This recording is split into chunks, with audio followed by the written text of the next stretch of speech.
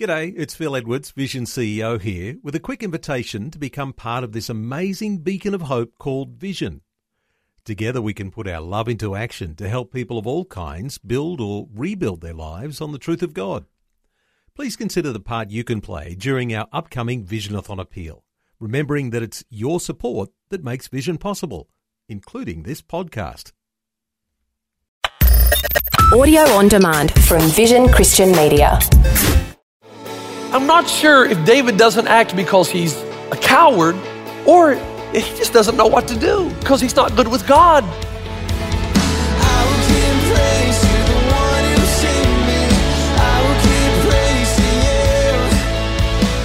Hello and welcome to Today with Jeff Vines.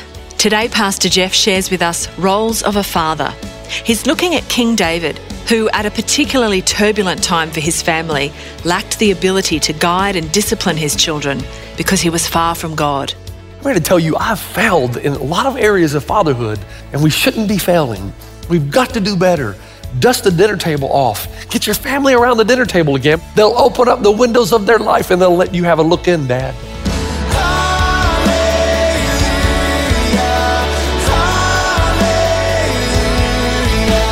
This is Today with Jeff Vines. Well, it's great to have you with us this weekend. I'd like to welcome our campuses. Glad that we can be together. And just let me be another one to say Happy Father's Day to all of you who are fathers. And Happy Father's Day to myself. I'm a father, so Happy Father's Day. I want you, if you would, to turn in your Bibles over to 2 Samuel chapter 13. We're going to be weaving our way through this powerful narrative. And while you're doing that, I got to tell you something. This is going to be tough, okay, this weekend. It's my chance, dads, fathers, to speak to you. And we're going to open up some things that might be difficult. There are some of you here that you're going to hear some things that might open up some wounds for you that you thought's been closed for a long time. And that's not my intention, but anytime you open the Word of God, it penetrates the heart and the soul.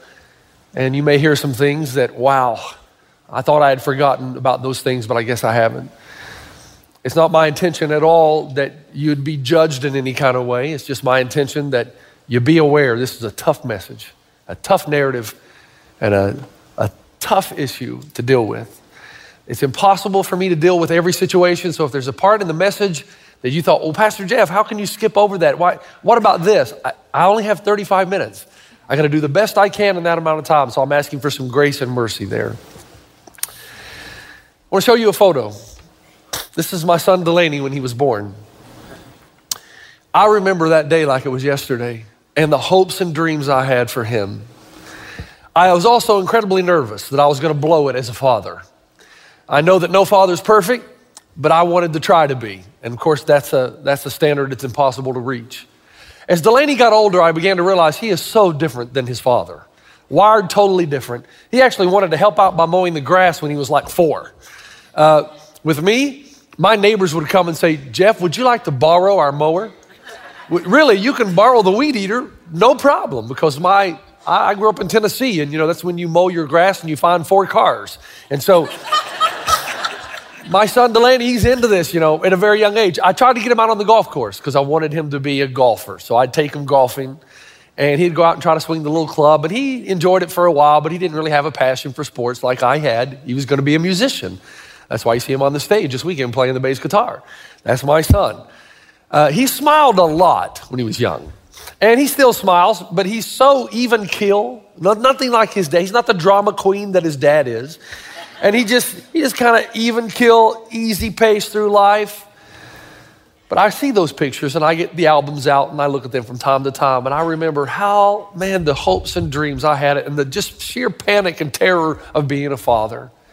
And what was I going to be like? Now, I don't believe there's a more sad scene in the Bible than when King David, a man's man, King David, the guy who led an entire army, the guy who led the men of war, the guy who led an entire nation. And here he is. He's gone to a high place over the city of Jerusalem and he's looking down. He's heard that his son Absalom has died. And this coming not too long after Absalom had killed Amnon, another one of David's sons. And he just weeps out over the city and he says, Absalom, Absalom, my son, If only I had died instead of you. Absalom, Absalom, my son, my son. And Absalom is dead. And David and he are so estranged from each other that they don't even use each other's names in the 3 chapters leading up to Absalom's death. It's just the boy and the king. It's not dad and son. And you look at it and you say, how could a man like David, who leads an entire nation, not be able to lead his own family? Who grows and expands the territory of his business, can't expand and grow his family? Well, how does that happen? And as you read through the text, as I take you through it, here's what you're going to learn. Dads, love is not enough. Love is not enough. David loved his kids. When they died, he cried. He loved them. But he violated consistently the principle of the path, which states, direction, not intention, determines destination.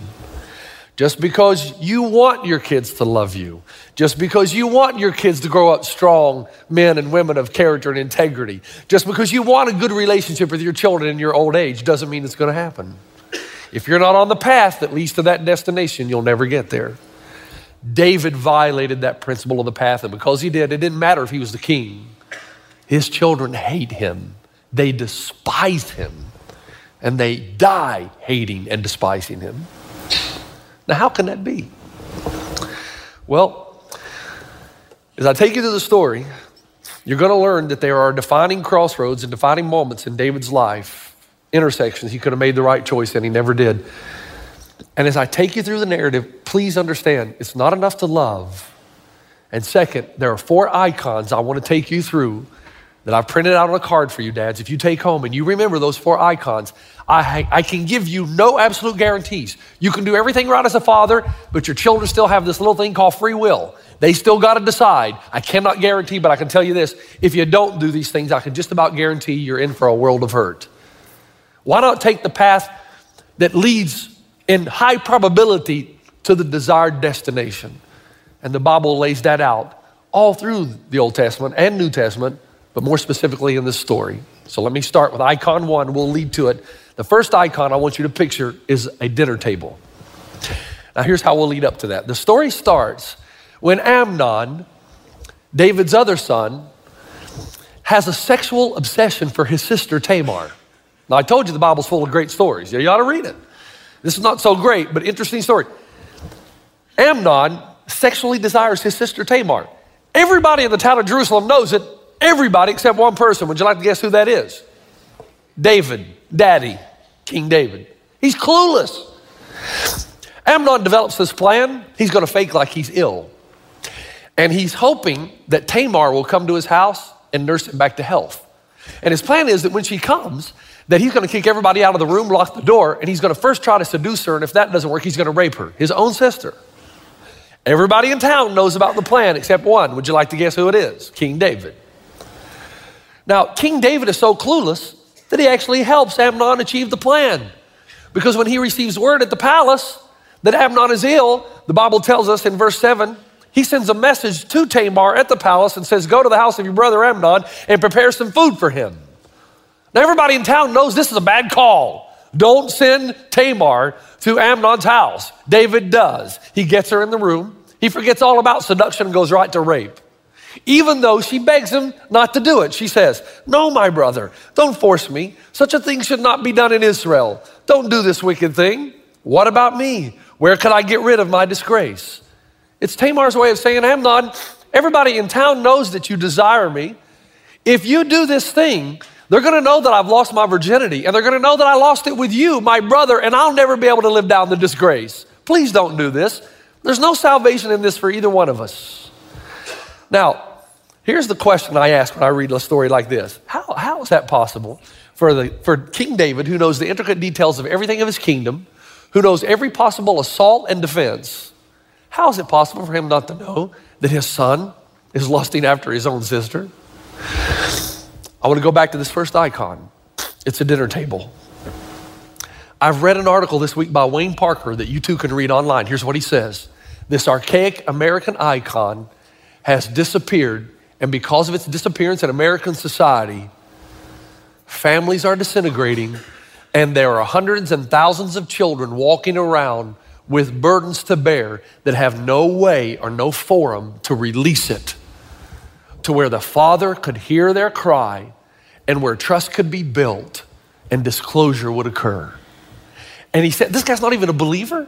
He just says, the dinner table was the stability of America past. But now we don't come together in the evenings. He's on iPad, she's on her iPhone, they're on Netflix. Nobody comes together to eat. It used to be the place where the family, at least one time a day, came together and the father sat at the head of the table and he would ask probing questions. And as he did so, it would open up the lives of the children, and whatever was going on, they could share. And they would grow in trust and disclosure. My dad, folks, was brilliant at this. And I'm not sure he knew he was doing it. I'm not sure, maybe he did, but he would line us up every evening. We were too poor to eat out, so mom would cook every night. And I look back now, I thought, man, we were lucky. We got some good food. And so, it was cholesterol, but it was good. It's okay. I told you what my dad said when he was around. When he was younger, they didn't have cholesterol, and if they did, they would have fried it. So we're in this table, and my dad would go down each side and he would start, Jeff, tell me about the basketball team. How are we going to win the conference this year? And he'd go to my older brother, Tim, tell me about the wrestling team. Did you learn any new wrestling moves you'd like to try out on your brother Jeff today? And then he'd go to my brother Tony down on the right-hand side. He'd say, Tony, how's the band? Because my brother was in the band. And it would open up conversation. Then it was my younger brother Jody, who didn't have ADD. He had what I call AWD, attention to world domination. His whole thing was to take over the world. He's crazy, science, kind of a science fiction kind of guy. And Dad would have to say, Jody, come back into the real world. And we'd all talk. He didn't end up in Leavenworth or anything like that. He ended up okay, but he's kind of a weird kid. So Dad would ask these questions, and we learned to think critically because Dad would fire back at us if their answer wasn't good. We'd talk about politics. He'd ask questions like this: what would you do if you were president? We didn't realize he was trying to get out of us what we thought was wrong with the world. He would say, what would you do if you won the lottery? We didn't realize he was trying to get out of us what we really wanted in life. And those weren't even the important questions, because the longer we were around the table, the more disclosure that came, because we trusted Dad to keep it around the table, and he did. And around that table, we learned that there was a teacher crossing the line with my younger brother. We learned that there was a coach verbally and physically abusing my older brother. We learned that I was being bullied when I made the transition from elementary to 6th grade into junior high school. And all those things came out around the dinner table. Here's the secular atheist in an article saying that America's being destroyed because the family's being destroyed, and the family's being destroyed because we don't have dinner together anymore. This is Today with Jeff Vines. The message is Roles of a Father, about the responsibilities of fatherhood and how the great King David was lacking in these areas. My son Delaney goes to Australia to a leadership camp every year. He started about 4 years ago. He came back when he was 17 years old from the camp, and he said to his dad, Dad, you and I need to meet. I thought, wow, my son's never said that. We need to have lunch, and I need to talk to you. So we had lunch. I paid, of course. And he looked right across the table, looked me in the eye, and he said, Dad, there's something I need to tell you. And he told me something that he was struggling with in his life. I was so proud of him. I could tell he had become a man, but I was more concerned. Have I been the kind of father that created that? Why did it take him going to Australia, thousands of miles away, to be able to sit across the table and look to his dad and say, Dad, I got to tell you something. Why couldn't I have created that? See, dads, I'm not here to judge you. I'm here to tell you I've failed in a lot of areas of fatherhood, and we shouldn't be failing. We've got to do better. And here's the secular atheist saying to you and me, dust the dinner table off. Get your family around the dinner table again, because if you wait until they're teenagers, it's too late. They're not going to be interested in what you have to say.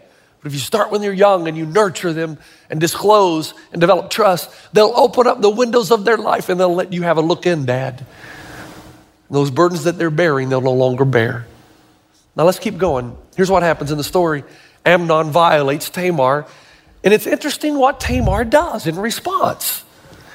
The Bible says in verse 19, I'm in 2 Samuel 18 now, Tamar put ashes on her head and tore the ornate robe she was wearing. She put her hands on her head and went away, weeping aloud as she went. Brother, that's chapter 13. Now here's what the Bible says Tamar does. Now, come on.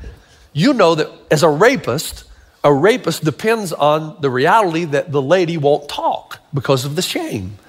That's why so many rapists are willing to engage. They think, well, they're never going to talk. and bring shame on their lives.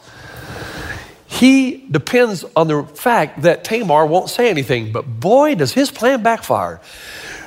She wears this robe in Hebrew that's translated ornate robe. It's the robe of virgins. So if you're a virgin in Tamar's day, you wear a robe. It's not out of shame, it's out of pride that you've kept yourself pure until the day of the wedding.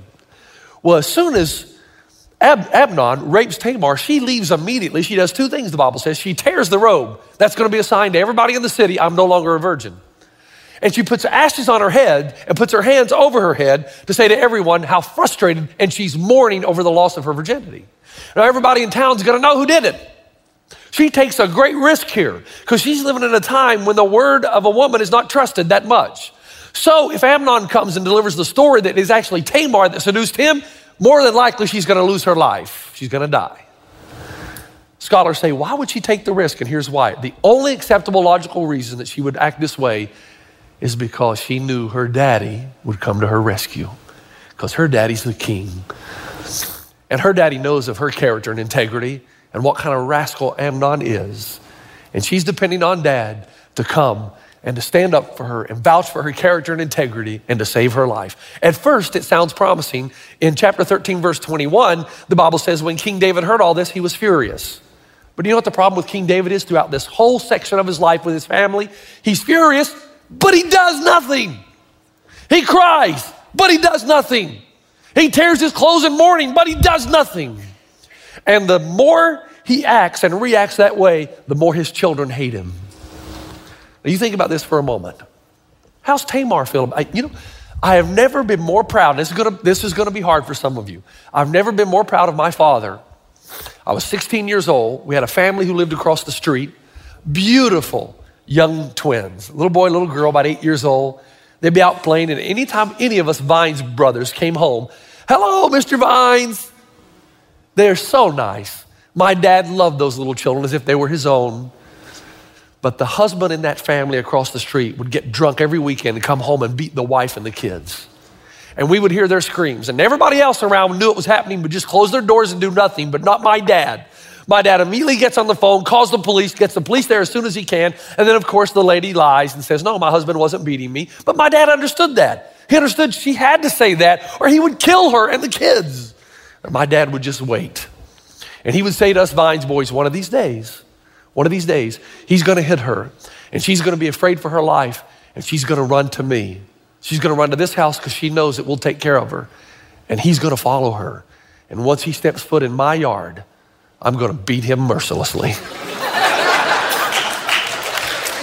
In the name of Jesus, of course. I was 16 years old. It's about 2 o'clock in the morning. Sounded like the house was burning down. I got up in my pajamas, went into the living room. It was commotion. There she was, beaten and battered. There the kids were screaming. And my dad, oh yeah, he had come over into our yard. And my dad was an auxiliary policeman, so he had that baton. I want to tell you, he gave this guy a beating. He wasn't going to kill him. He was just going to let him know what it feels like to beat up on somebody. The police came the next day. Social workers took the kids. My dad saved that family's life. And I have never been more proud and more respectful of my dad. And the reason is because my dad knew something needed to be done and he got it done.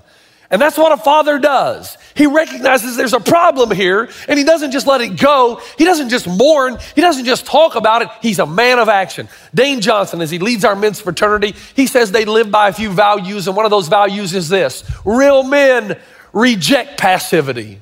Real men reject passivity. They know their wife needs to be loved. They love them. If the child needs encouragement, he encourages them. If the child needs discipline, discipline comes. Whatever it is, real men reject passivity. And here's why. Because passivity is always interpreted as apathy.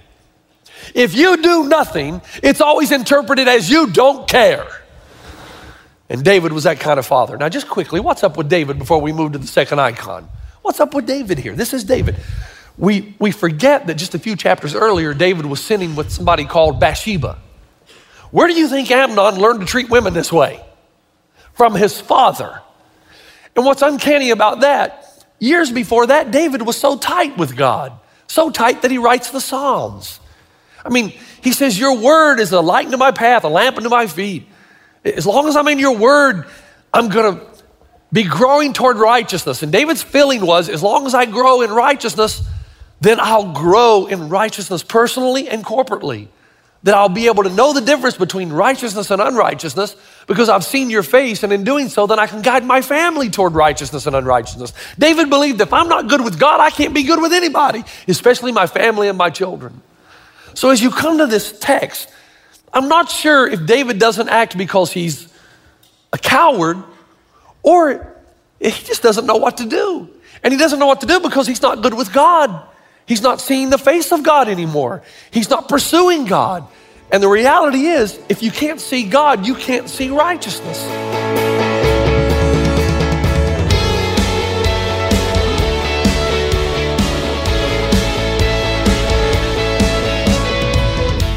Well, that's all we have time for on Today with Jeff Vines. But join us next time when we'll continue hearing about the roles of a father, the importance of boundaries and consequences in building trust and respect in the home.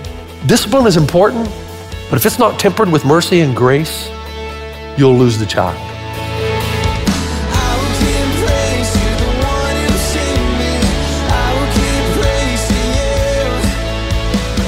Today with Jeff Vines. Just another way Vision is connecting faith to your life.